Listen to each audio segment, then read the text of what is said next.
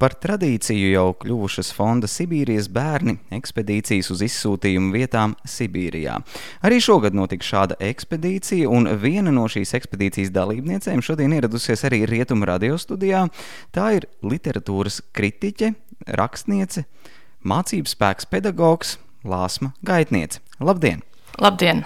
Jādomā, ka nav tāda klausītāja, kurš nebūtu dzirdējis par iepriekšējā gadsimta 40. gados notikušajām izsūtīšanām uz Sibīriju, un ne tikai, taču īsumā varbūt ieskicējiet, kas ir fonds Sibīrijas bērni un ar ko tas nodarbojas. Tātad fonds Sibīrijas bērni ir organizācija, kas ik gadu rīko ekspedīcijas uz tām vietām Sibīrijā, kur ir dzīvojuši latvieši, kuri ir izsūtīti vai 1941. gadā vai 1949. gadā, kur viņi ir dzīvojuši. Un varbūt arī otrs mērķis ir braukt, sakopt kapus, piemiņas vietas, kur latvieši ir, iznīcināti, kur ir viņu mirstīgās atliekas, kur ir aprakts. Vai jums šis te bija pirmais gads, kad dodaties šādā te braucienā uz Sibīriju? Sibīrija man bija tāda pirmā pieredze, un es pirmo reizi mūžā biju tik tālu no Latvijas vispār. Un arī pirmo reizi mūžā es biju Krievijā.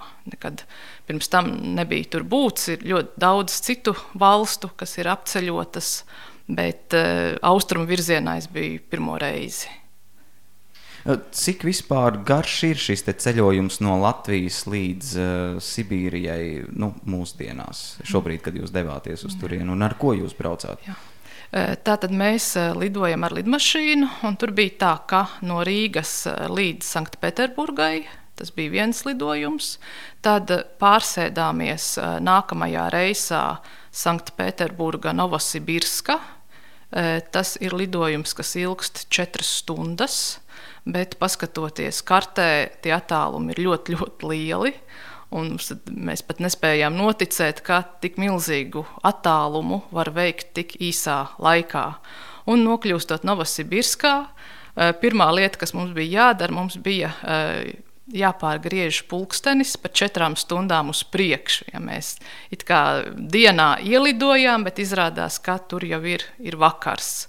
Un nākamajā dienā mēs no Novosibirskas ar 2 mikroautobusiem, 27 cilvēku kopā braucām uz Tomsku. Tad tas mums bija, mūsu grupiņai, tas bija tālākais punkts, kur mēs šogad arī Sibīrijā bijām. Ko jūs tur darījāt, jo vārds ekspedīcija jau pats par sevi liecina, un arī iepriekš ieskicējāt, ka tur ir kaut kāds mērķis, ar kādu mērķi dodas uz turieni? Mūsu mērķis bija pirmkārt tātad apmeklēt vietas, kurās ir bijuši, dzīvojuši izsūtītie latvieši. Otra lieta bija, ja ir tāda iespēja satikties ar izsūtītajiem latviešiem, kuri, protams, 40. gadu sākumā bija mazi bērni. Jā. Mums izdevās ar vienu sievieti arī satikties, kura bija tikusi izsūtīta. Tāds bija. Man, protams, šis mērķis bija izzinošs, un doma bija tāda, ka par šo arī pēcāk rakstīt, jā, veidot publikācijas un varbūt, ja būs lemts, varbūt arī iznāks ceļojuma grāmata, bet tur ir vajadzīga vismaz vēl viena ekspedīcija. Sibīrija ir milzīga, un mēs jau tur bijām tikai 9 dienas, un tas jau nav absolūti nekas. Jā. Pie rakstīšanas mēs noteikti vēl atgriezīsimies, bet sacījāt, ka satikt tos, kuri tur bija izsūtīti. Lielākā daļa jau tomēr tajā brīdī, tad, kad to varēja, pie pirmās iespējas atgriezās Latvijā. Kāpēc šie cilvēki un cik daudz tādu ir, kas tur ir palikuši? Kāpēc viņi tur ir? Jā, par atgriešanos ir tā, ka atgriezties Latvijā varēja sākt no 54. gada. 53. gada 3. martā nomira Staļins, un tad lēni sākās tā rehabilitācija, respektīvi, ka tika atzīts, ka tie cilvēki nav vainīgi.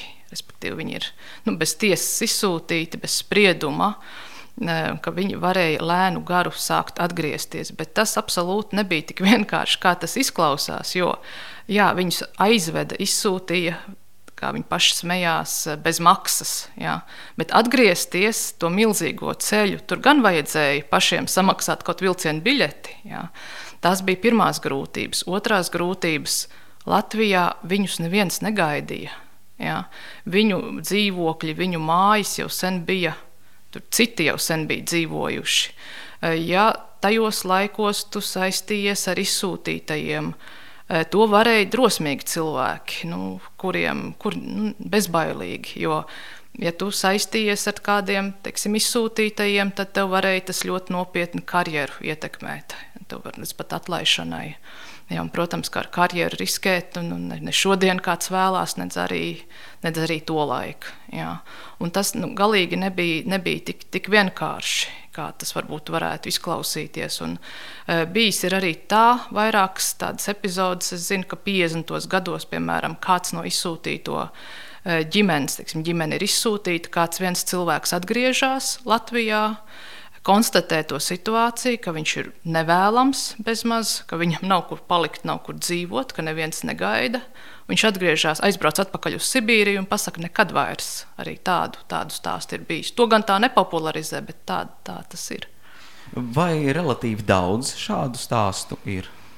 Konkrēti es šajā ekspedīcijā vienu dzirdēju tādu. Vienu. Kāpēc jūs nolēmāt pievienoties šai ekspedīcijai? Kas bija tā motivācija doties uz Sibīriju? Tāda doma apceļot, braukt uz Krieviju, iepazīt Krieviju, valstis, kurās nav būts. Tāda man bija jau ļoti sen. Jāsaka tā, ka es esmu kā bērns uzaugusi 3 kultūrās. Tā, protams, ir Latvija un latviešu kultūra. Otrs ir, tā kā man māte ir vācu valodas tulkotāja, tā ir vācu kultūra. Un 3. bija krievu kultūra. Man ļoti patika krievu klasiķu darbi, krievu glezniecība, krievu filmas. Un tāda interese par Krieviju man ir bijusi vienmēr, ja, cik es tā sev apzinos. Un tā iespēja aizbraukt uz Krieviju, protams, nav salīdzināma ar iespēju aizbraukt kaut kur uz Rietumu valstīm. Pirmkārt, biļetes dārdzība, un otrkārt vīza. Un treškārt, uz mani tas gan pašlaik neatiecās, bet pastāv iespēja, ka tev to vīzu vispār nepiešķirs, neiedos. Ja, ka tu esi tā kā nevēlams cilvēks, un arī tādu ir pietiekami daudz. Ja. Tas nav tik vienkārši, kā varbūt varētu šķist. Bet tas arī nav nekas no otras puses nepaceļams un nepiepildāms. Ja ir liela vēlēšanās, tad to var noorganizēt un aizbraukt. Man jāatzīst, ka es arī nekad neesmu bijis Krievijā, tāpēc man ir jautājums, vai Krievija ir kaut kāda cita pasaule un tā Sibīrija ir kaut kāda cita pasaule, nekā mēs to Eiropā esam pieredzējuši? Tas ir ļoti, ļoti labs jautājums, jo es tagad konstatēju un arvien vairāk, ka mēs dzīvojam absolūti greizos stereotipos, tādā aizspogulijā, ka tas, kas mums tiek varbūt stāstīts vai kādi ir tie stereotipi, ka tie ir pilnīgi greizi. Kāpēc? Pirmā lieta bija tāda, ka braucot uz Sibīriju pirms braukšanas, vairāk kārt man tika teikts, tu uzmanies, tu saindēsies tur noteikti ar pārtiku. Jā. Un tad vēl bija, kā joku, mūsu grupas organizatori teica, katru dienu būs jāiedzer profilaktiskā deva degvīns dezinfekcijai. Jā. Un tā tālāk. Un, protams, ka tev tā sastāsta, tev liekas, vai dieniņ, kā būs. Jā, jāsaka tā, pirmajā dienā, kad mēs aizlidojām, tad mēs pēc tam vakarā runājam, es saku, te nebija absolūti nekā tāda, ka vajadzētu krist gar zemi, ģibt, absolūti nekā tāda pārsteidzoša, briesmīga, šausmīga nebija. Jā, un runājot par pārtiku, tad ir gluži otrādi, varu teikt un vēlreiz apliecināt, ka pārtika Krievijā, Sibīrijā ir pat garšīgāka un nerunājot nemaz par to, ka lētāka, bet garšīgāka nekā pie mums, pilnīgi noteikti. Ja? Un par tādām saindēšanās gadījumiem, tādiem veselības kāzusiem absolūti nebija nekā tāda nebija. Absolūti, bet mēs dzīvojam ļoti greizos priekšstatos, arī pa Sibīrijas laukiem, par sāģām, ja, ka tur ir, visi domā, ka tur lāči staigā un zāles un nātras ir līdz palodzēm un mājas ir sabrukušas. Protams, ja jūs to gribat redzēt un ja tas ir tas, uz ko jūs centrējaties, tad, protams, jūs to arī atradīsiet. Bet tai pašā laikā mēs, piemēram, bijām tādā vasarnieku ciematiņā pie Tomskas, 50 km no Tomskas, Staraiša Garka. Ļoti skaists ciematiņš, puķu dārzi pie katras mājas. Neviena slikta vārda nevar teikt. Tādā puķu pārpilnībā tas nokļūs, un tās nav tādas pļavas puķītes, tās ir, ko cilvēki paši sastāda pie savām mājām, lai labi izskatās, un tās ir absolūtas muļķības. Tad vēl viena lieta, ko parasti stāsta, ka tur ir daudz dzērāju un ar alkoholu lielas problēmas. Par šīm 9 dienām es neredzēju neviena piedzērušās cilvēka, to gan es varu pateikt. Neviena, ne Tomskā, ne Novosibirskā, nekur nebija. Faktiski Latvijā tādas var ieraudzīt biežāk pat, jā. Arī bezpajumtnieku neredzēju neviena paša, godavārds nebija.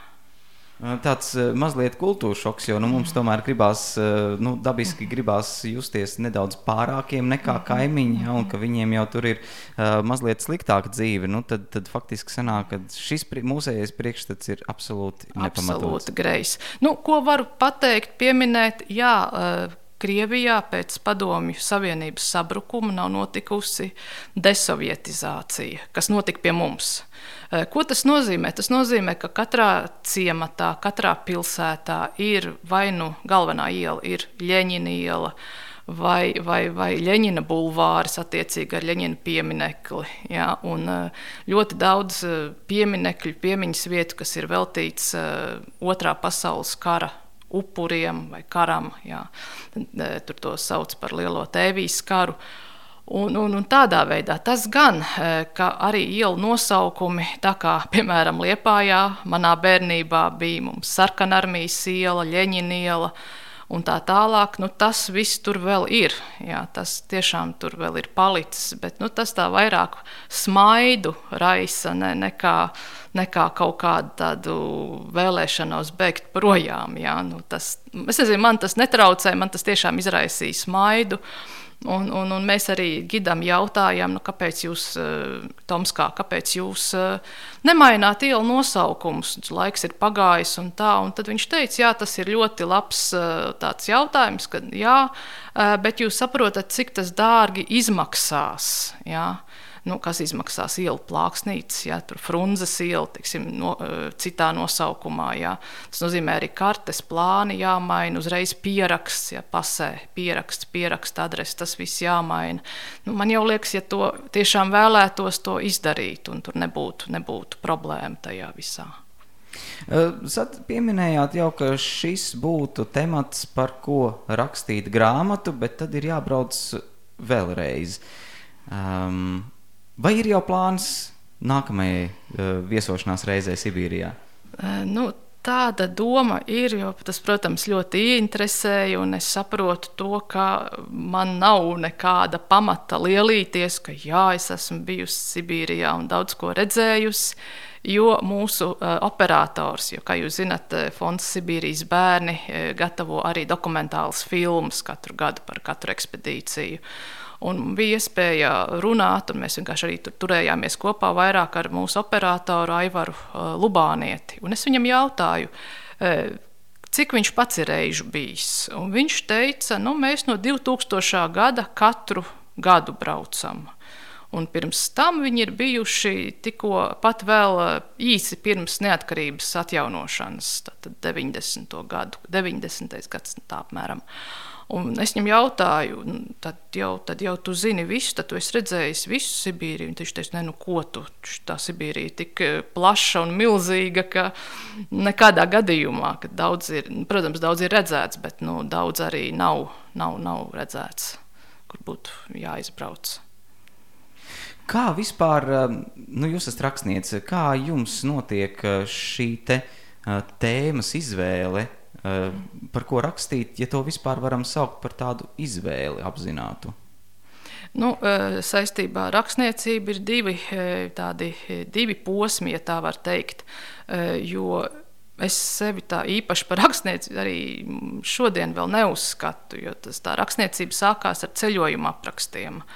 Ceļojuma apraksti periodikā, tad avīzēm, žurnāliem, un sākās ar to, ka vairākas reizes man bija arī iespēja studēt Vācijā vienu periodu, un pēc tam radās doma uzrakstīt par tām pilsētām, kur mēs esam bijuši, ko mēs esam redzējuši, lai citi zina, ka tādas ir un ko tur var redzēt, un otrs mērķis bija tāds diezgan egoistisks. Es domāju, kā atmiņa jau nav mūžīga, un es uzrakstīšu, kas tur ir bijis, un pēc tam tas man paliks tā kā, ne atmiņā, bet tāds fails apmēram tā.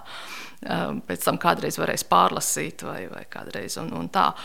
Tas bija pats sākums tai rakstniecībai par ceļojumiem. Un otrs ir tātad daļliteratūra, un tās ir divas lietas, kuras viena no otras ir ļoti tālu, samērā tālu. Ja. Saistībā ar Sibīriju, protams, tie būtu ceļojuma apraksti, un ir tā, ka patiesībā cilvēki jau viens otrs trešais jautā, kad tad būs, kad tad varēs palasīt, kā tad tev tur ir gājis, un tas mazliet uzliek tādu kā atbildības izjūtu, jo, tad ir jāraksta, tad tur nav... Jo cilvēki gaida. Cilvēki gaida, jā, un tas ir, jo no vienas ekspedīcijas uzrakstīt grāmatu, tas būtu ļoti nenopietni, man šķiet. Tajā pat laikā savās emocijās un iespaidos dalīties jau var vienmēr. To var vienmēr, protams, un mans mērķis tagad būtu arī rakstot, veidojot publikācijas, mēģināt kaut kā pateikt, ka mēs dzīvojam stereotipos. Un arī Tomskas televīzijas grupā, ar kuru mēs braucām pāris dienas kopā, viņi mūs intervēja un jautāja, un tur es teicu to pašu lietu, ka tā tas ir, bet tur var vienīgais stāstīt to, ko tu pats esi redzējis, piedzīvojis, izbaudījis, tādā veidā. Sacījāt arī, ka tas sākotnējais mērķis bija rakstīt, lai varētu pēc tam pārlasīt. Vai izdodas vispār kādreiz pārlasīt to, kas kādreiz ir ticis uzrakstīts pašai? Tas droši vien izdosies, tad, kad es būšu pensijā. To jau tā visi laikam domā. Ir izdevies no daļliteratūras, tur gan šad un tad kaut ko pārlasīt. Un tur ir tās izjūtas tādas diezgan... tādas varbūt pat ne īpaši patīkamas, tāpēc, ka, ka pārlasu to stāstu vai ko, un tu konstatē, ka tu esi uzrakstījis to, kas neilgi pēc publicēšanas ir reāli noticis. Jā, man tā vairāk kārt ir bijis. Un tad es saprotu, ka ir ļoti jāuzmanās ar domām. Tie nav tikai vārdi, bet tiešām tā ir jāuzmanās ar to, ko mēs domājam, vēl jau vairāk to, ko mēs sakām un paužam, jo tas tiešām meklē piepildījumu. Ar to ir jāuzmanās. Un runājot arī ar citiem literātiem, ka ir vairākiem rakstniekiem tādas tabū temati, par ko nestāstīt, nerunāt, nekad neiepīt. Man arī pāris tādu ir, vienkārši arī tādu mazliet baili, lai tas nepiepildītos, nerealizētos dzīvē. Tas gan, jā. Par plāniem veidot kādu dokumentālu ceļojumu aprakstu par Sibīriju, tas tā kā mazliet tālāka nākotne droši vien, vai ir arī kādi jau tuvāki plāni, ar roku aizsniedzam plāni, kas tagad saistībā ar literatūru no jums būtu gaidāmi? Saistībā ar literatūru droši vien, ka tagad būs neliela pauze, jo ir iznākusi mana 5. grāmatiņa. Tas ir stāstu krājums, un es esmu patīkami pārsteigta, ka tas ir nominēts Egona Līvu piemiņas balvai Krasta ļaudis, kā arī Aleksandra Čaka balvai. Tas būtu jāpārcieš, jāizdzīvo. Tad mēs arī plānojam grāmatu atvērt Liepājā 19. oktobrī Liepājas centrālajā zinātniskajā bibliotēkā kopā ar aktieri Ēriku Vilsonu un kopā ar komponistu Māru Lasmani.